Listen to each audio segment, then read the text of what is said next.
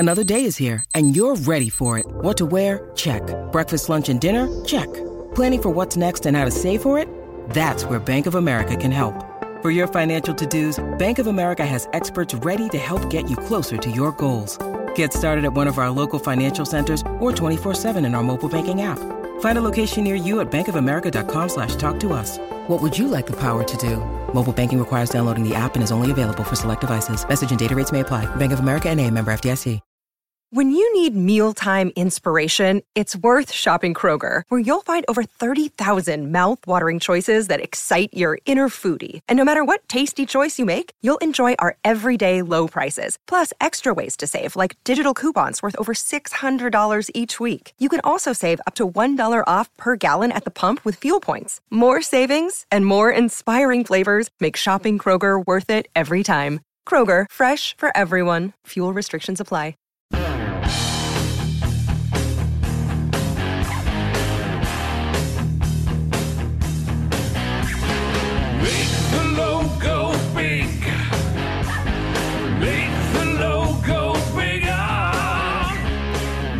Everybody, welcome to the show, Confessions of a Creative Director, the only podcast made by a creative director for creative directors and those aspiring to be creative directors. Yeah. And on today's show, we have perhaps the consummate creative director, Ed Miller. This guy's resume reads like a who's who of the advertising and marketing world. He's worked for or with agencies like Chiat/Day, BBDO, Saatchi & Saatchi, and Enocean on brands like Absolute, Hyundai, Toyota, just to name a few. He's done a lot of cool stuff. And what I like about Ed is that he's very well-rounded. He's done everything from traditional TV spots and radio and print to experiential to experimental stuff. This guy has really done it all. So I'm excited to have him on the show. As you know, for the past several episodes, we've had folks that mostly like me are working in experiential. So it's nice to hear and talk to somebody who's been doing all sorts of different things in the advertising and marketing world. So without further ado, let's get into it. Ladies and gentlemen, welcome Ed Miller. Hey, Ed, how are you? Fine, thank you.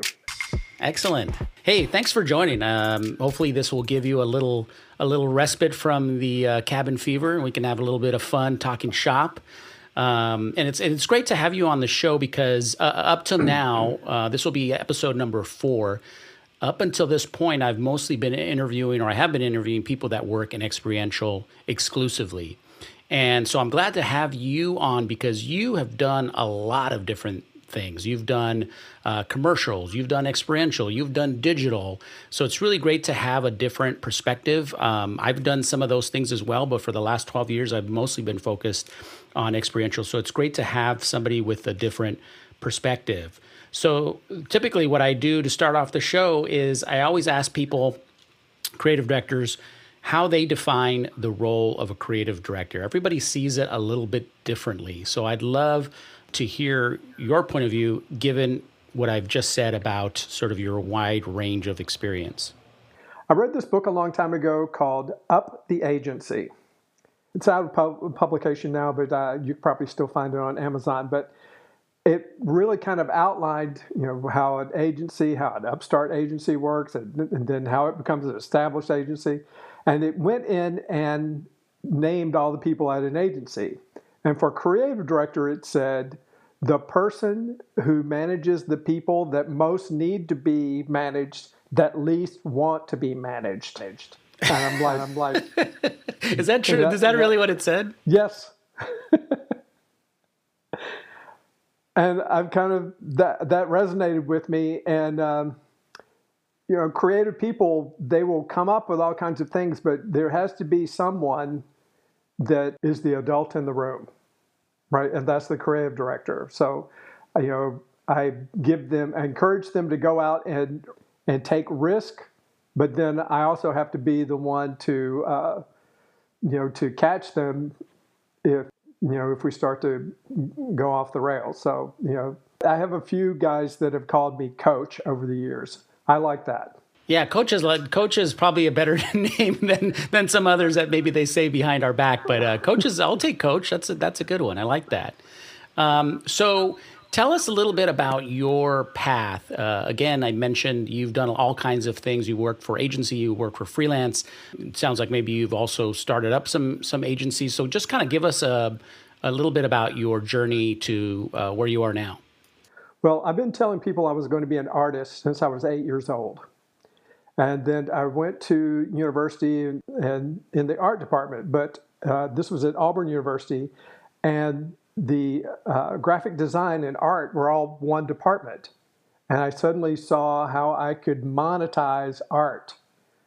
And so I discovered something called an art director there. I'm like, that's what I've been looking for. I can think of things that I can't physically draw or do or whatever, and that created the path. I got a job from there. Auburn is in Alabama. I got a job in Birmingham. I was at the hottest shop in Birmingham, and I realized that, okay, all right, but it's the hottest shop in Birmingham, so I felt like I needed to go somewhere. And I was only ever lived in Alabama, so all big cities looked the same to me. I ended up in Washington, D.C., and figured out that really wasn't an ad town. It was a good design town, a good PR town. But, and so I'm there, and then Chiat Day comes to town, and they want to open a branch there to service Nissan. And I'm employee number 3. I'm the first outside hire. I'm like, finally made it. Chiat Day. Chiat Day, wow. Okay. Well, most people say, they have an office in Washington, D.C.? They don't anymore. But that's when I found out what a field office is. And so stayed there for a while and found out the difference between a field office and a home office. And it was clear that I wasn't going to go anywhere in Chiat Day unless I got to New York or L.A. And I had a manager that I inherited that wasn't the guy that hired me, that just didn't want to let that happen. And a bunch of guys had jumped ship at Chiat Day and went to an agency called Suisse & Miller when they got the Acura account.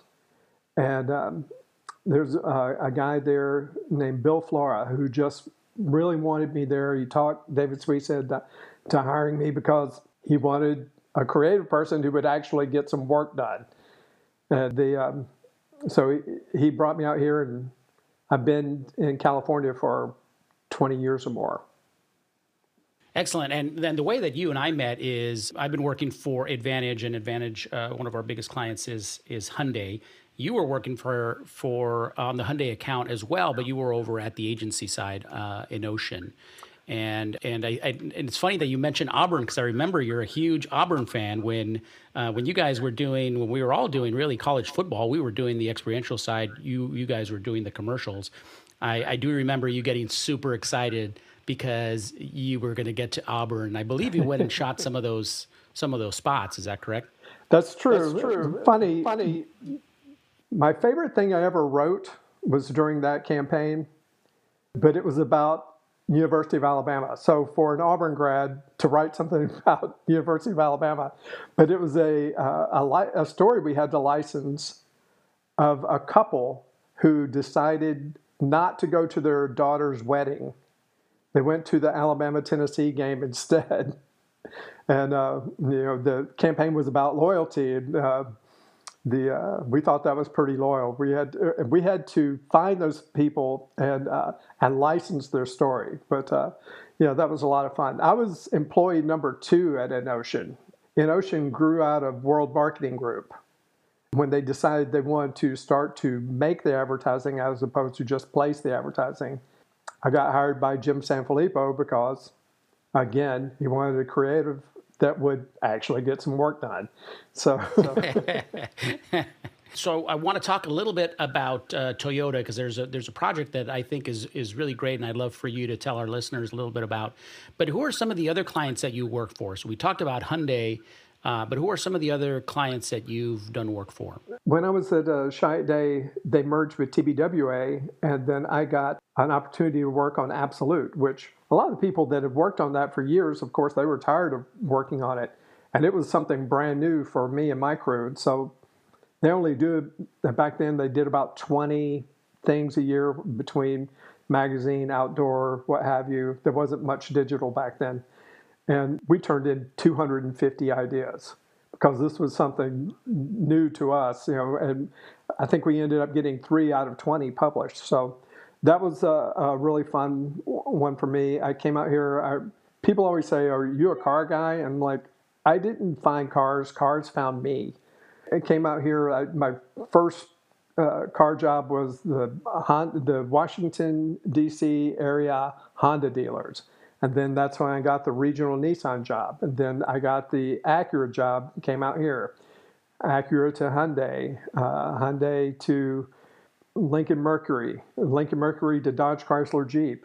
When they pulled the plug on that office out here, I built a West Coast office for BBDO Detroit.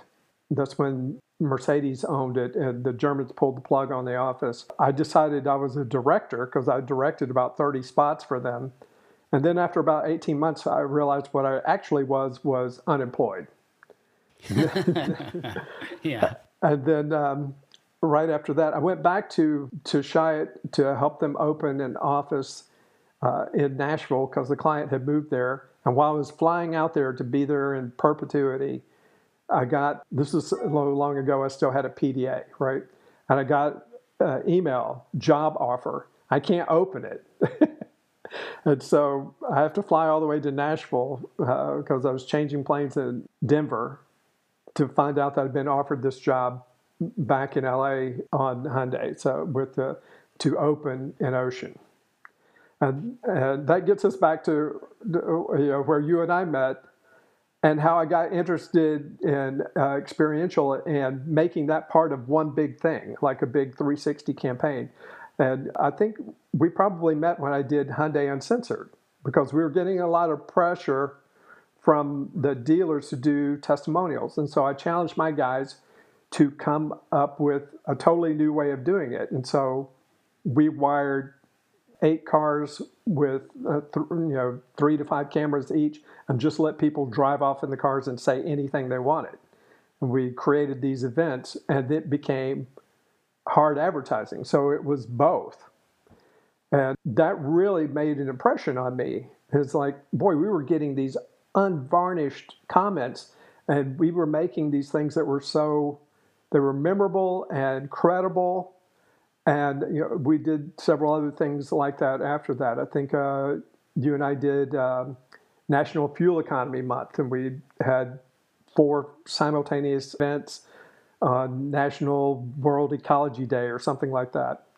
But then that gave me the power of adding experience to paid media advertising and bringing those things together, which brings me to the thing you just asked me about was Toyota. A guy that I had hired back when I worked for Regional Nissan right out of college, a guy named Chris Adams. I gave him a job as a writer, and I told him even back when he was like 23 years old, one of these days I'm going to end up working for you. I've worked for him 3 times since then. And by this time, I had left InOcean, and I wanted to freelance because I wanted to explore this, and there just wasn't, at InOcean, they kind of wanted to go back towards Tier 3, and I wanted to do this. And he calls me up one day and says, I think we might have something for you to do. He's now, he and his partner are the co-ECDs on Toyota at Saatchi. And they had an inventory problem on Camry, which when Camry falls out of first place, Toyota gets nervous. And so they bring me over there. They had seen some really slick photography I'd done. They think they're going to do a couple of running footage commercials. People don't know what that is. That's when you see car goes this way, car goes that way, price at the end. The not the most creative stuff that we do, but I agreed to do it. I took the job and I got their research, and the research said that you couldn't get to the sales numbers without young people. And young people said, the car is so ugly, I don't even want to sit in it. Is that right? Okay. Well, that's definitely a brief. That's definitely a brief you can work against. And so I said to them, I can do these commercials that you're talking about, but I don't think there's any picture that I can shoot that will be pretty enough to make people want to sit in a car they think is too ugly. And I said, it seems like to me we need to come up with a reason for them to want to get in the car. And so they agreed to let me explore that. And I had to do this. There was no scope. It was, it was incremental media. So the first day I meet with the client, I'd say to him, I understand this is incremental media. That means there was something you wanted to have happen that's not happening. And he goes, right. And I said, but what it doesn't mean is, oh, we get to bring back the stuff you killed before because you don't have time to kill it again. And he goes, right. And he and I got along famously from that point forward. So I did show them the conventional, running footage solution, but I had to borrow creatives from other teams. I ended up executing this with one team and a Mac artist. That's it. And we did this, this full 360 campaign, and we started thinking like, what's excitement? And, things like that immediately are excitement. And we got to, like when you're on like Splash Mountain or, and it takes your picture, and that's the most exciting point was like, how do we get to that? And we're like, yeah, what could we do like that? It's like, what if we built a giant roller coaster? And we're like, okay, of course we can't do that. And then what if we did do that?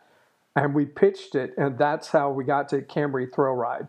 We built a giant roller coaster in the parking lot of Magic Mountain and then got 200 people a day through it over Labor Day weekend. And we used stunt drivers. And this thing was going 3 stories up like a roller coaster. Yeah, I remember that spot. So how did you guys build that? How did you do that? We had seen this thing called Hot Wheels for Real. And it was done by Bandito Brothers. And so for Mattel, they had built that Hot Wheels loop-to-loop and actually built a car that would do it, right? And they made a viral video out of that.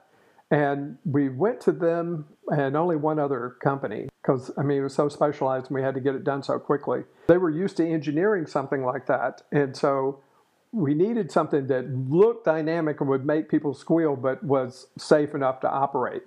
And we were able to do that. And so we didn't just make a commercial. We said, okay, what are all the things we could possibly do and this thing's only going to be here for 2 days, right? But we did things like we found 8 points on the course and did 360s.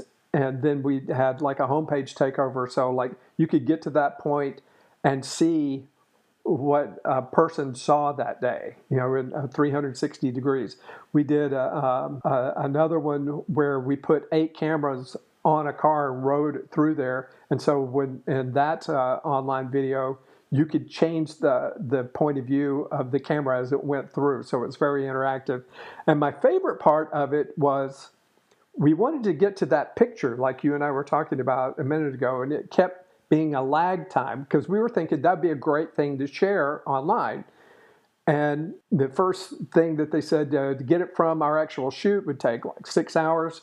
So we're having a meeting with them. They said, well, if we do it natively on a cell phone, we can cut that down. Great. How long? 3 hours. Like, okay, I don't think you really got us much there. But they had already found these harnesses to put cell phones in. I'm like, wait, who's not going to have one? Why don't we just let people use their own? We'll just take them and then, put theirs in there and let them record it. And then it solved all these problems, right? Now that people are broadcasting themselves, we didn't even have to vet them. And the campaign started from the second we started the first run. Wow. And so people are putting it up, and we have a hashtag for them. We got texts on the other end that are like, "Hey, Jaime, are you on Instagram? How would you like for this to be your first Instagram post? Let me show you how to open an account." And when we left that meeting, the producer of production company leaned over to me and goes, "You just saved me about $200,000." That's always good. That's the best kind of idea. And I mean, that's really, I love that, because you took something that was an experience at its core, but then created a whole campaign around it, and really sort of picked the all the meat off the bone, right? You figured out, how can we get the most out of these 2 days and this amount of money that we've invested in creating this roller coaster? How do we get the most assets and most usable little things that we can, which I think is really smart. And I think a lot of people don't realize that, even when you're dealing with some of these big brands, budgets aren't always what you think they are. And you have to think on your feet, you have to be clever, and you have to try to extract as much value as possible. When you get on we were on a winning streak here, right? And people start to work together, and it got even better. I mean, we wanted to put branding all around the site, and the broadcast producer was like, "I am totally out of money." And the print producer goes, "I'm under budget. Hey, what if I produce those for you? I've always wanted to go to the shoot, and I'll just install them for you. It would be cheaper than you could have gotten from the production company anyway." And as we're leaving that meeting, the agency producer goes, "I've been here 20 years. I've never seen anyone offer up part of their budget before." But, we were all like rowing in the same direction. What you were saying a second ago, but the thing I like about this is this project started as an inventory sell down, and we turned it into a Cannes entry. And how did it fare at Cannes? It did not shortlist, but I've met several guys that were judges that year that said, "I voted for it. I don't know what happened." Hey, that's pretty great. And it also kind of speaks to the kind of idea of pushing back, right, on clients' initial thoughts, because sometimes they have a thought on how to do something, right? So in this case, it was like, we have all these vehicles we got to move, when they're not selling, we got to move them. So let's do a running footage spot, right? And you were smart enough to look at the data and say, "I don't think that's going to work," and pushing back and really being able to convince them that there's probably a better solution. How do you do that? Because... Well, that's exactly what I was about to say. And, I've been on the retail side and the promotional side a lot. And of course, our budgets are always smaller. So we ended up having less money for staff as well. So that means you have to hire a lot of young people. But they're also a blank sheet of paper. Now, of course, their instinct is, let's not show anything we don't want to do. That's what they'll buy. And I've found that just the opposite of that is true. If you will always show the client what they ask for and then say, "But we would be remiss if we didn't show you our best thinking," 9 times out of 10, they'll go with the best thinking. I mean, when we presented this thing, we gave them exactly what they asked for, and we just showed them the one other idea. Saatchi, we did have other concepts, and the Saatchi management just went ahead and said, "Let's just go in with these 2. And the client, the one I mentioned a minute ago, looked at the rest of us after the presentation and goes, "Well, there's really only one choice here." One of his crew said, "Well, what about the money?" He goes, "It's Camry. We'll find the money." We'll post a link to it so that folks can see it if they haven't seen it already. But it sounds like it did fairly well, catching attention and possibly winning some awards. What did it do to the overall challenge of moving metal, as they say in the business? How did that turn out? It cleared them all out. I got the assignment in June. It went on the air in October. And here's what the pressure point was. They were 2 months behind. And the new Camry, was coming out the next March. And we cleared out all of that inventory before the new car came out in March. That's awesome. And that kind of leads me into something that we talked about previously, which is this idea around problem solving, right? And I think you and I were having a conversation, and we were talking about what's sort of the most important skill to have as a creative director. What do you think is an important thing for a creative director to be able to do? And before I finished my thought, you said problem solving. So tell me a little bit about what that means. Obviously, you've demonstrated it in this case study, but what else do you think is important about problem solving? Can it be taught? Is it something that you're just born with, or can people learn how to do this? It can totally be taught, and that's something that I always try and teach. The guy that I mentioned earlier that brought me out here to California, Bill Flores, is the first person to call me a problem solver. And, I was creative. I was kind of offended at that at first. And then the more I thought about it, the more I'm like, yeah, I kind of like that. Whenever I start something with a group, and in Ocean, when I was able to build my channel completely the way I wanted to, my crew, my everything, I didn't say these guys are digital, these guys experiential, these guys, we built one team, and there were people that had certain client contacts more often than others, but anything big, like this, or, that's going to have a national buy, or like the NCAA or whatever, I would try and get everyone together. And then I also really don't like permanent partners either, because I think people, you get to date instead of be married. And so, right. Okay. And so I started something at InOcean I call media neutral ideas. So if we come up with a big idea, then it will shake out to all these other things, just like we talked about with Camry Thrill Ride. So same thing, we did that with the NCAA. We're able to do that. And so everyone feels like they have equity in it. So it was like, what is it we're trying to do here? And then let's focus on that. And then we'll focus on the executions. Something I tell young people all the time, if you can tell it to me, it's probably a concept. If you have to show it to me, it's probably an execution. So if it's a concept, there's many, many ways to execute it. And now we can get the bigger brain power of all of us, leaning against that, and we'll come up with things we wouldn't have come up with otherwise. I like that. That's maybe I have to launch a line of creative director T-shirts, and I think I would put that on there. So if you can tell it to me, it's a concept. If you have to show it to me, it's a tactic. Is that what it was? Execution. That's what I'd call it.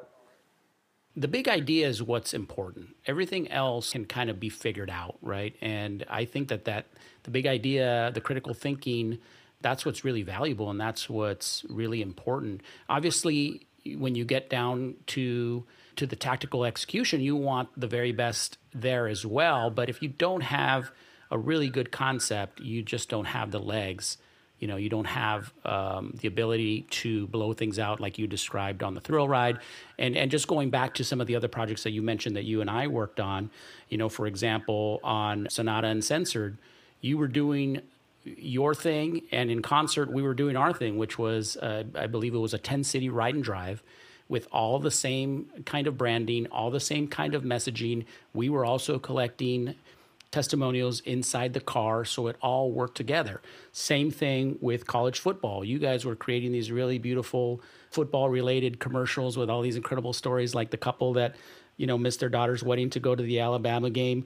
We were on site at college football games with this cool activation called Show Your Loyalty, which reinforced those messaging points. I believe we even had the commercials playing, but it was all kind of working in concert. And I think that that's really when campaigns work at their best, when everywhere you look, there's a touch point.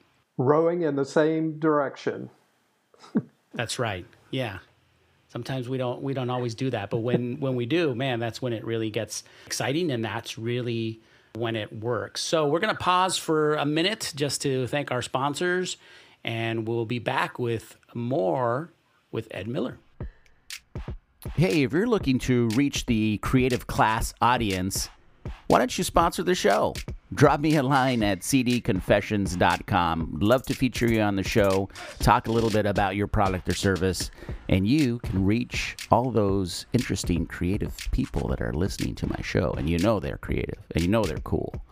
So, again, shoot me a line at cdconfessions.com. All right, and we're back with creative director Ed Miller. You've done all kinds of stuff, which is, it's really great that you've been able to use all of your crayons, so to speak, right?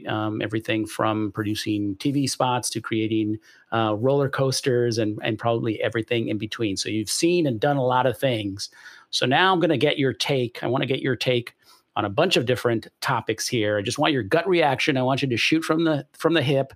Don't overthink it, but give me your answer and then give me a brief reason why you choose it. So it's going to be typically an A or B question. So I'm going to set a timer. It's called the 2-minute hot take. So I'm going to set a timer here for 2 minutes. If you're able to complete the challenge in 2 minutes, you will receive a valuable prize, which I keep telling everybody that I'm sending them a prize. I haven't figured out what that is, but we will figure that out.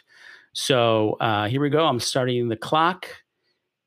And here we go. Okay, film or HD video? Yeah.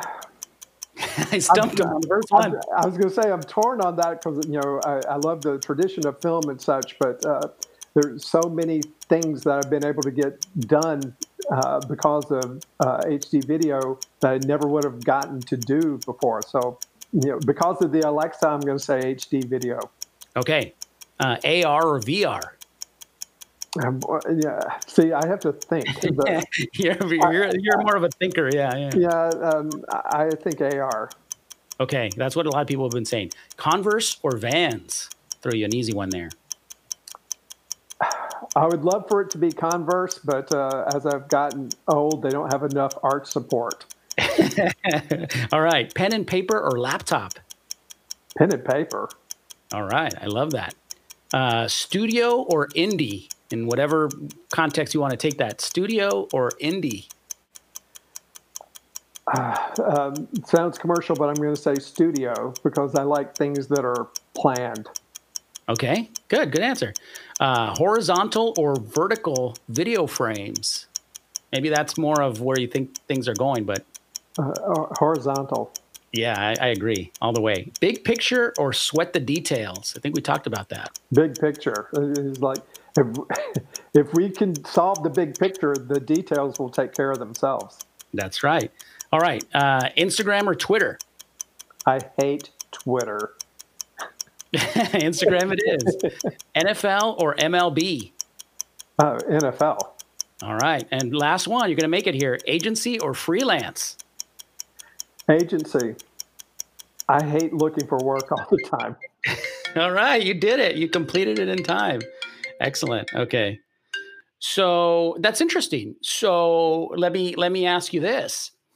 If you could go freelance and just have an endless supply of work that you could pick from, that's probably too easy a question, but. No, it's not. Because I've given that a lot of thought. And what I've figured out is where I'm happiest is team building and relationship building with the client and because at first I hired a bunch of young people because that was all I could afford.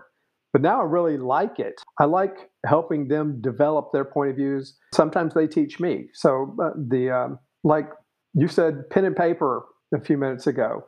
That's something I tried to get my art directors to do for a really long time because I would say I can have 10 thumbnail ideas while you're formatting the page. But then I had to adjust my thinking because they were frustrated by drawing the same thing over and over again. They'd never had to do that. But then my solution for that was Wacom tablets. So I got them all tablets. And so I had them draw, but now they can step and repeat it, right? And, not have to draw a square 12 times and things like that. And they could do that, but I could still get the spontaneity of the computer. If you use the regular program, makes you do it right. Yeah. And all we need to know is what the gist of the idea is at this point.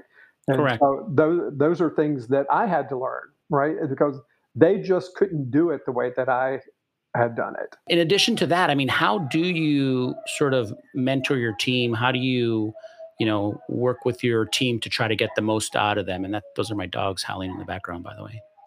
I'm surprised mine hadn't started. He barks at all the inopportune times. There's not any one way to do it, and you have to adjust based on how can I put this person in the position to excel, to do their best work. How can I put them in the best position to win? And find ways to get the information out of them or what have you. Here's another story. Like I had a writer, and I edit a lot of copy, and I started using red pens because sometimes if you used a black pen, they didn't see your comments, right? So I started using red pens a long time ago, and she comes to me one day and goes, "It feels like you're grading my paper," and Yeah. and so we had an assistant, and I said, the next time you order supplies, get me some color that will stand out on white. And That's not red. that's not. And she brought back a box of purple pens. Hey, I've been doing that for almost 20 years, and so I started marking up the paper with purple pens, and she's like, "It feels a lot better." So I've taken that every place I've gone with me since then. And I said that to writers that I've been working with for years, and it's like, was that annoying? He goes, "Dude, behind your back, we call you Red Pen Ed." Again, that's not probably the worst thing to be called. To your point, I find a way to adjust my style to amplify their style. This is kind of maybe a personal question here, but have you ever found yourself thinking, really kind of pushing for something that works, or you've done something a certain way for a while, and you're getting pushback on it, and you're getting presented some alternative, and you still don't feel that it's right? But do you ever start to question yourself and start to say, "Man, am I just being too old school here? Am I not seeing the new way forward?" Has that ever happened to you? I'm just curious, because that's something that happens to me sometimes too. And I'm like, man, I'm not seeing this the way I need to be seeing it in this day and age. Maybe I'm too hung up on old methods. Of course, I'm always right, and it always comes back and just kidding. It's funny that you say that. It's like, I don't like to think that I do that, but I have had people that have worked for me over the years that told me that I'm more heavy-handed than I think that I am. And so what I try and train myself to do is I tell them, let's do one that we know will work. And then let's think of anything else after that. Because we can't show up, because I've ended up on retails and promotion, right? Well, almost all of those are judged by committee, right? Yeah. Your funding is going to come by committee. So everyone flies into Dallas or Chicago or New York, and you're not going to get 10 or 12 guys to fly in again the second time. A lot of times on the brand side, they're like, "Oh, well, we'll just come back next week." Well, that's not an option. You have to leave there with something to do, right? So what I started was like, okay, let's get something in here that we know that can sell, and then let's push it out as far as we dare. And like I said earlier, 9 times out of 10, they go with the best thinking, I like to call it. I try and leave air in there for somebody to come up with something else, but I do insist that we have something that we know that will work. That does two things, because we have so many pieces of business where there's no option of coming back again in 2 weeks. Or the other thing is, when you do higher volume accounts, you get more at bats, right? So if we sold something, then we get a chance to take another swing at them in a month or 3 months or what have you. Right. People don't understand that, like on a lot of brand accounts, they maybe only do 5 or 10 pieces a year, Yeah. right? Commercials, magazine spreads, what have you. And several different people are all gunning for position to do those few things. They're, for lack of a better term, they're cutting each other's throats, right? Yeah. When you're on a high volume account, my group in Ocean did about 120 spots a year. Wow. We did 400 digital pieces, maybe like 100 print pieces. Wow. I look at it this way: when you get more at bats, you can take more swings that are a reach. Right. Yeah, that's great. Well, so you mentioned some of these folks earlier, but who have been some of your mentors, or even just can you share some of the best pieces of advice that you've received from mentors as it relates to being in our business, being a creative director? Are there any things that stick with you? The person that influenced me a lot, that like I met in passing twice, was Jay Chiat, right? But he built this thing that I subscribe to, right? And he, even in a field office, we could stretch the fabric as far as it would go, right? We didn't get in trouble for that, and maybe we didn't have the same kind of space to work in, definitely not the budgets, but we still felt like that we were, had that underpinning. And just things like Jay sent Valentines to everyone in the company every Wow. year, even when you were out in the field, right? And I remember I had a daughter that was born, and this silver rattle from Tiffany's showed up with her initials engraved in it and said it was from Jay. It's Wow. like, he didn't do that anymore. There was like, 1,000 of us. A local HR person said, write him. He loves hearing stuff like that. He wants to know that that's still happening.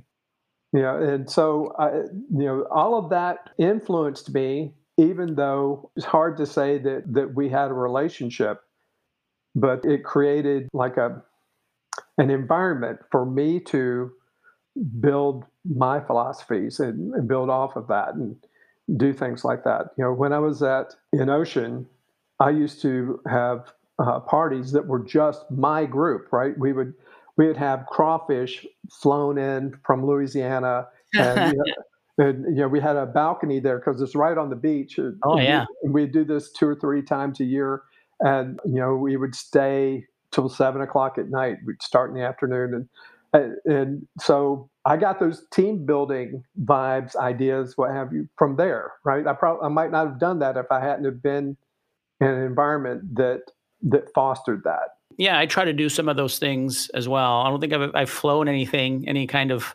seafood in from anywhere, but we definitely try to do things. And on a previous podcast, we talked about my little bar cart. I love serving the team, so I will break out my little bar cart. It's fully loaded with any kind of booze that you want, and I'll go around and I'll make you whatever you want. So that's my way of sort of giving back. That was at an agency, right? Mhm. What you described was also at an Ocean, another agency. What do you think is going to happen to the agency model? Is that still viable? Are we looking at the same kind of model, or are things shifting? What do you see out there?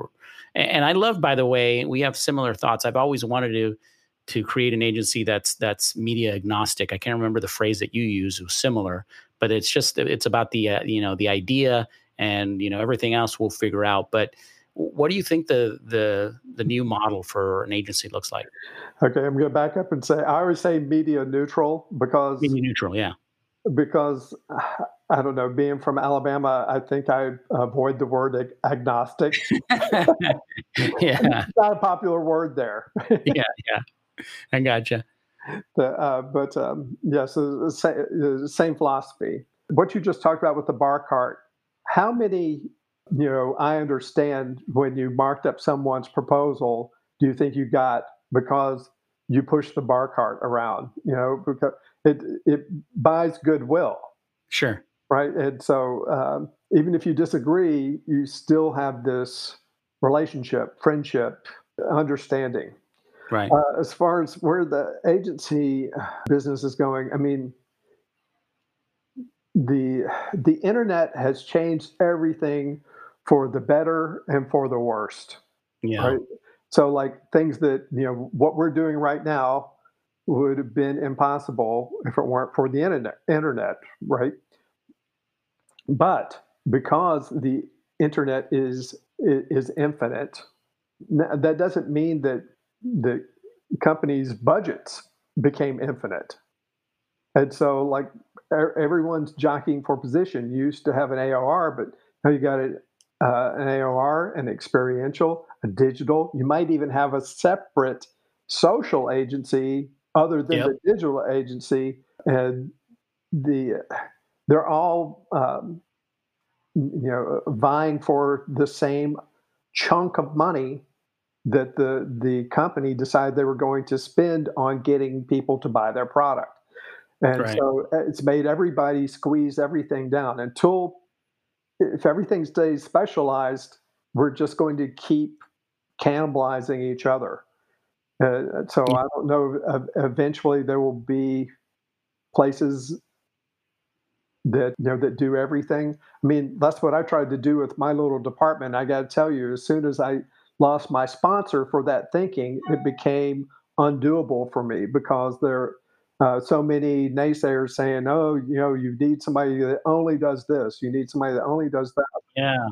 And I disagree, but Yeah. I don't buy that either. I think you can have people that are better at one thing and they can be your expert in that, but they don't have to do that one thing every time.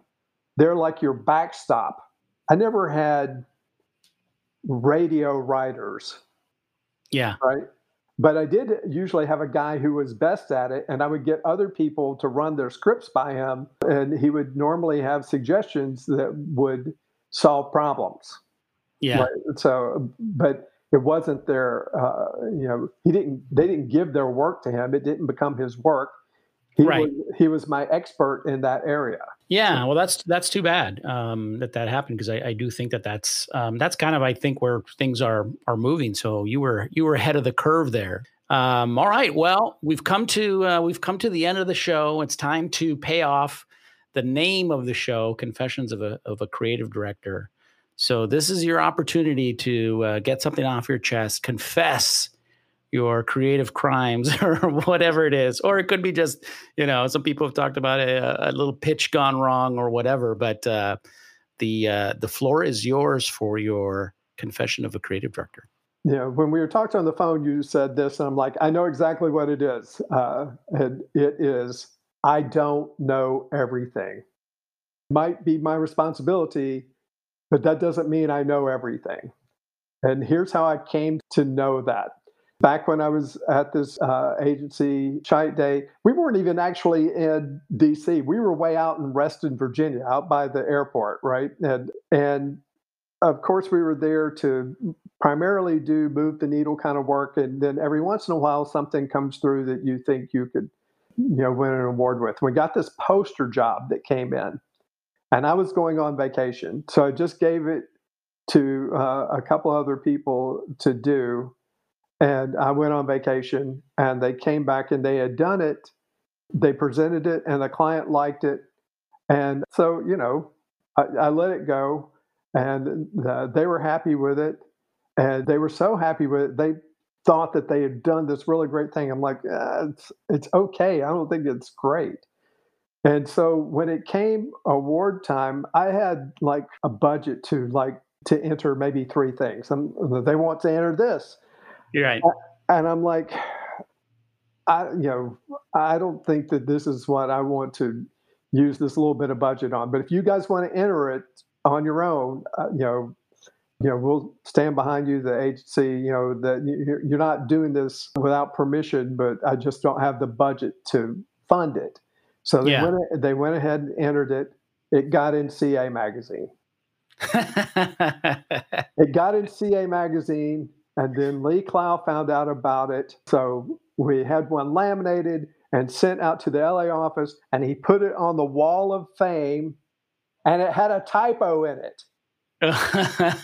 All of that happened, and it had a typo in it, even on the wall of fame. And I'm like, okay, I obviously don't know everything. That's pretty funny, and it's funny that you say that because I've been talking about it a little bit. I was in this program called the Alt MBA, Seth Godin's Alt MBA, that I just finished it, and as part of one of the assignments, I can't remember what the prompt was, but I ended up writing this little sort of like a little prayer, really, and it sort of relates to this, and it's funny because I'll read you a line from that, and it says, "Accept that you don't and can't know everything, and that sometimes you don't even know shit from Shinola." So I'm glad that you said that, because that's a great takeaway. We can't know everything. There's we don't and we can't know everything, and sometimes it can be a little humbling like that. But it's also kind of something that you can lean into and just say, okay, well, maybe I don't know that. Let's explore it a little bit. But anyway, it's been great having you on the podcast. I certainly miss working with you and interacting with you. I hope that we can, I know we've talked about it, but I hope we can work together again in the future and kind of bring that holistic approach to some great campaign here in the future. Terrific. I would love to do that. We've had fun every other time, so.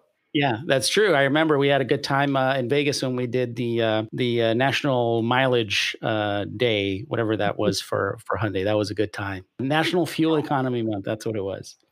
All right. Well, we will talk to you soon, Ed Miller. I will post links to some of the stuff that we talked about, especially the Thrill Ride, because I think that's a great piece of work. I'd love for people to see that, and don't be surprised if some people reach out to you. This podcast is blowing up, so maybe some people will reach out to you. But thanks again for being on the show, and we'll talk to you soon. Take care. Thank you so much.